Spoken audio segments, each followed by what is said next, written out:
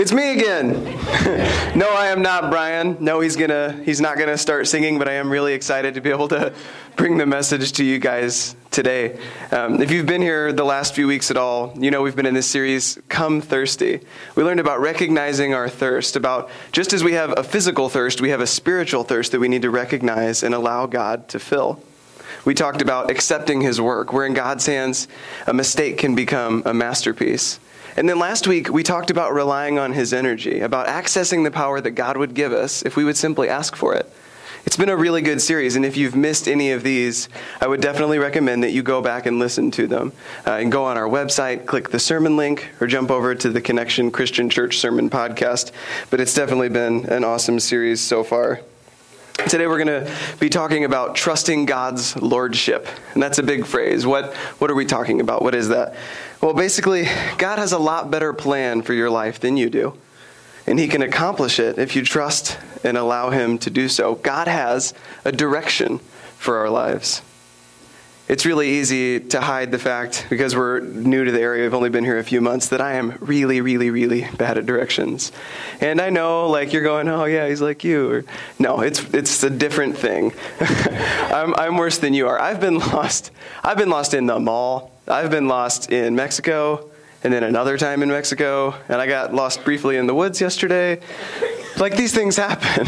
You could give me that Lamborghini that Brian was talking about last week. Thing goes 300 miles an hour. It's gorgeous. It fires right up. It's waxed, got the right air pressure in the tires, and properly insured. Every single thing could be right. But without direction, without this little guy to put in the address, we're getting nowhere but lost. I have to have direction. And that's really what we're talking about. God can navigate where it is we need to go. And it's interesting because when we talk about this idea of God's lordship, it's really easy for us to give him certain things. The things maybe that are easy, or the things that we think maybe are important enough for him to do. Let's say when it comes to our family, we say, yeah, God, I'm going to follow your example, or I'm going to follow your direction when how I treat my kids or how I treat my spouse. But when it comes to my finances, no, I'm going to handle that one. Or maybe we are faithful. Maybe we look for his lordship in our finances, but then when it comes to work, no, that's my thing. And I don't know. It may be because we honestly think he's too busy. We think it's not important enough. But God's lordship isn't just one piece of your life. God's lordship is your entire life. It's interesting. I thought I knew what was best. I'm maybe 8 or 10 years old. I grew up in Sherman, Texas. And if you don't know where that is, you basically go straight into the center of the sun. And that's Sherman, Texas. It's hot. It's one hot summer day, and I'm out there. We had this fun little like purple plum tree. It was a non-fruiting plum tree. And I used to always play in it growing up. And one day I had this idea. I'm going to build a treehouse. Of course, I'm 8 years old, so I have engineering knowledge, and this is obviously going to turn out well. So I start working on it. It could be like, I got a couple of pictures of some tree houses. I think in my head it's something like this, right? It's something grand. It's something I can get away and read my books. No girls allowed, you know. So I start working on it. I found some boards and some nails we had laying around in the yard from something. And I thought, yeah, rusty nails, that's good. You need nails when you're building. So I put those up there. I threw some bricks up there for some reason too. And I worked. And then I stepped back. I looked up at my creation. And it fell on my head. But I learned something. I learned the word tetanus. It was good. We really need direction. Without direction, my greatest laid plans were nothing more than a great way to spend some emergency room money and scare my mom. We're going to look at a story in the Bible this morning of a guy who God had a plan for his life, but it didn't necessarily come easy. It didn't necessarily come how or when he would have chosen. But God had a plan for him. This is a guy named Joseph, and this is the story in Genesis. If you're not familiar with the Bible, if you're kind of new to this stuff, this is an awesome story to start with, to go back and read. It's basically, he gets sold into slavery by his brothers. And like we've all thought about this, if you have a sibling, anything like that, like, yeah, there's days you would. But it really happened to him. All joking aside, he got thrown in a pit. He got sold into slavery. He got accused of doing something that he didn't even do. Something where he did the right thing in a situation, and he got put in prison basically for the foreseeable future for this. Things weren't going well. But, spoiler, it all turns out well. He ends up saving a nation of people from famine, so it turns out well. Today we're going to look at just one piece of this story, and we're going to look at Joseph in the prison. Let's go to the story. He took Joseph and threw him into the prison where the king's prisoners were held, and there he remained. That phrase really stuck out to me, and there he remained. I think we all, if we're honest, probably right now are remaining in something, or at least at some point in our lives we have. Maybe we're working towards something, we're remaining in that financial problem that we just quite haven't gotten figured out. We're working really hard, but we just can't get ourselves out of the hole. Or maybe we're really, really trying to get along with our spouse, but it's just not working. I think we've all been there. I think we've all remained in something. But the Lord was with Joseph in prison and showed him his faithful love. And the Lord made Joseph a favorite with the prison warden. But the Lord was with Joseph. And there's something we can really learn about this. It's that we're never out of God's sight.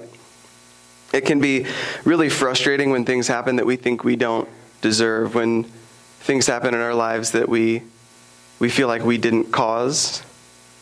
But no matter what, we're still never out of God's sight, whatever that situation is that we're in. And there's another side to this too. I think we can all step back and admit that sometimes we're in prison because we put ourselves there, right? There's times that we're in the storm because we saw the forecast and we ran full steam ahead to the boat.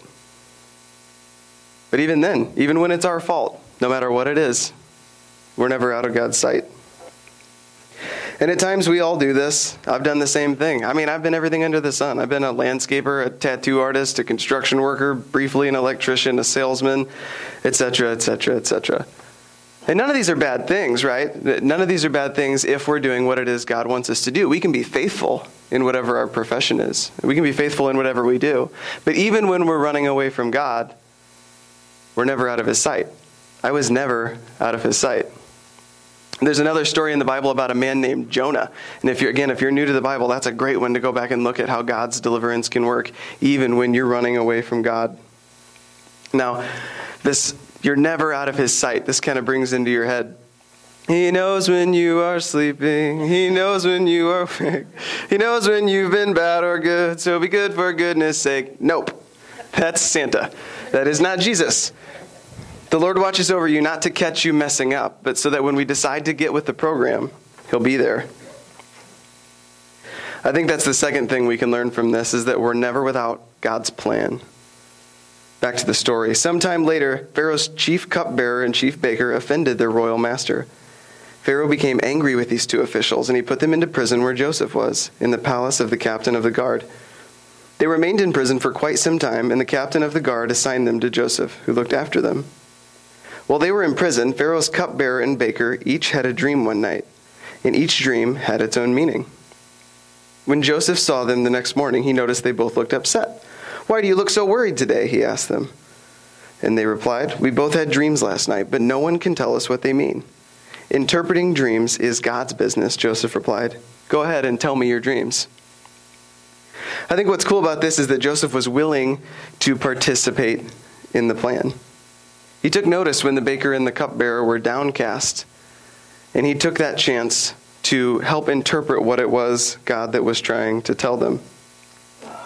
He didn't have to. I mean, he's in prison. This isn't the kind of prison where they go, 6 months, good behavior, you're out, you get to work out every day. And no, you're gone, like you're away. This is the prison where you get put to go away. He has no reason to have hope. But still, he's willing to be a part of God's plan and to interpret these dreams for these guys. It makes you wonder, are we really willing to participate in his plan?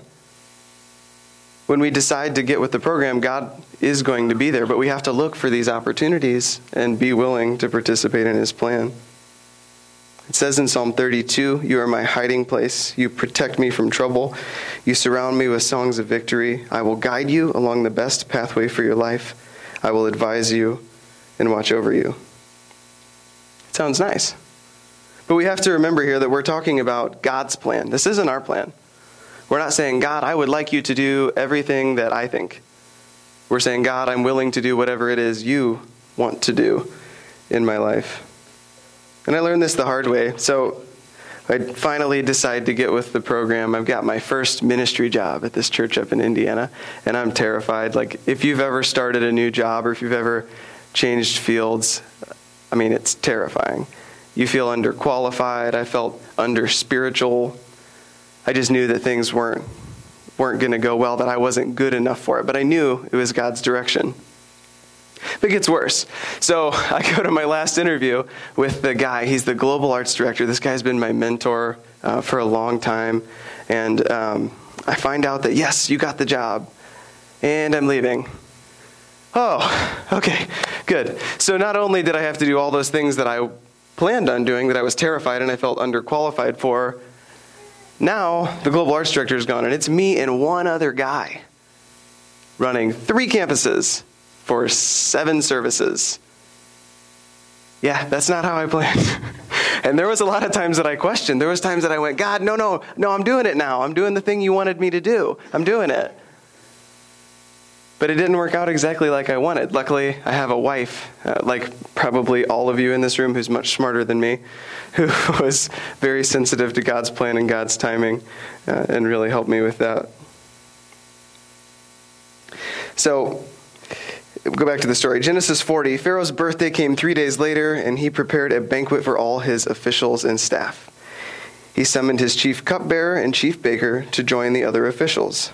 Then he restored the chief cupbearer to his former position, so he could again hand Pharaoh his cup. But Pharaoh impaled the chief baker, just as Joseph had predicted when he interpreted the dream. Pharaoh's chief cupbearer, however, forgot all about Joseph, never giving him another thought. Thanks, dude. Genesis 41, jump to the next chapter. 2 full years later. Oh boy. So we had to spend 2 more years in prison. So at this point in the story, we've got quite some time, and then 2 more years. That doesn't sound fun. That doesn't sound like what Joseph would have wanted. I think we can learn something from this. It's not always how we want, and it's not always going to be when we want. Getting with the program doesn't always mean things are going to work out when you want. He followed God's plan, and he still waited 2 more years. And this is what it really comes down to when we talk about trusting his lordship. Because if everything was really easy, if we said, okay, God, I would like you to tell me what to do. And he said, yes, this, and you get to do it right now. There'd be no trust. This is really what it comes down to. And I think this really applies to us as a church right now. You guys have been in a period of waiting for a long time, of waiting and trusting his lordship, of putting in sweat and time and tears and lost sleep, and been working really, really hard to get to somewhere. And God's showing that he's good, that he does have a plan for our church, and he does have a plan for our lives, and it's coming to fruition. But it's not over. This is something that we need to be able to live in all the time, because over the next few months and the next few years, there are still going to be times that we need to rely on him, that we need to trust his lordship for what's happening. So, back to the story. At this point, Pharaoh has a dream that he doesn't understand. And the baker finally has like moment where he goes, yes, there's this dude who can interpret dreams. He's really good at it. Sorry, I forgot. It was a couple years ago. And he goes and gets Joseph to interpret it. Then Pharaoh said to Joseph, I had a dream last night, and no one here can tell me what it means. But I have heard that when you hear a dream, you can interpret it. It's beyond my power to do this, Joseph replied, but God can tell you what it means and set you at ease. Once again, he listens to God's direction. He doesn't complain. He doesn't say, I've been in there for 2 years. He doesn't have anything, he's just there and he says, God, I'm going to do what it is you want me to do. I'm going to be a part of your plan, and I'm going to interpret this dream. And because he's faithful, things start to pay off. So Joseph's suggestions were well received by Pharaoh and his officials. Can we find anyone else like this man, so obviously filled with the Spirit of God? Then Pharaoh said to Joseph, since God has revealed the meaning of the dreams to you, clearly no one else is as intelligent or as wise as you are. You will be in charge of my court, and all my people will take orders from you. Only I, sitting on my throne, will have a rank higher than yours. Pharaoh said to Joseph, I hereby put you in charge of the entire land of Egypt. Worked out well. It wasn't necessarily when he wanted, but it worked out well. I think what we can learn from this is that you are never beyond God's deliverance. It doesn't matter what the prison is. It doesn't matter how we got there. You're never beyond God's deliverance. And if you remember nothing else from what I say today, I think the point really is that there's probably something we're not giving to God all the way. We talked about that easy stuff to give to God, or the stuff that looks obvious on the outside that we give to God. But I really think if we're honest, there's something that we're not giving to God. There's something that we're holding back that's keeping him from having that lordship and that deliverance in our lives. It says in Jeremiah 29:11 through 13, "For I know the plans I have for you, says the Lord. They are plans for good and not for disaster, to give you a future and a hope. In those days when you pray, I will listen. If you look for me wholeheartedly, you will find me." If we seek his plan wholeheartedly, he will be good to us. And this isn't an empty promise. For some of us in here, we may need to be reminded, and if you're new to this whole church thing, this isn't just anybody promising this. This is the King of Kings and the Lord of Lords, the most powerful person who ever was, who ever is, and who ever will be. We all know there's 2 times a year that people come to church, right? We've got Christmas and Easter. We've got the Creasters. It's the only time they come. It's easy for us to separate these 2 ideas. We've got Christmas with little baby Jesus, and we've got Easter where Jesus died on the cross. But I think it's important through all the Santa Claus and carols and presents and lights and trees through Christmas to remember why it is that God came in the first place. God came to earth so that he could die and rise again and have victory over everything and over your thing, over whatever that thing is in your life. We have a God that's more powerful than anyone who ever was. There's a great preacher, S.M. Lockridge, who puts this in a way that, because you'll see in a minute, I could not possibly match. I'd love to end now. And as we watch this video with how he explains the power of our God, I want you to think about, what is that thing, God? And if this is a completely new idea to you, just think about what that would mean to have someone have lordship over your life, someone more powerful that can take you where it is you need to go and has a great plan for your life. If that's you today, come talk to me, come talk to Brian, talk to Aaron, our children's minister, any of our elders. A lot of people here would love to talk to you about what that could look like. Let's watch this together now.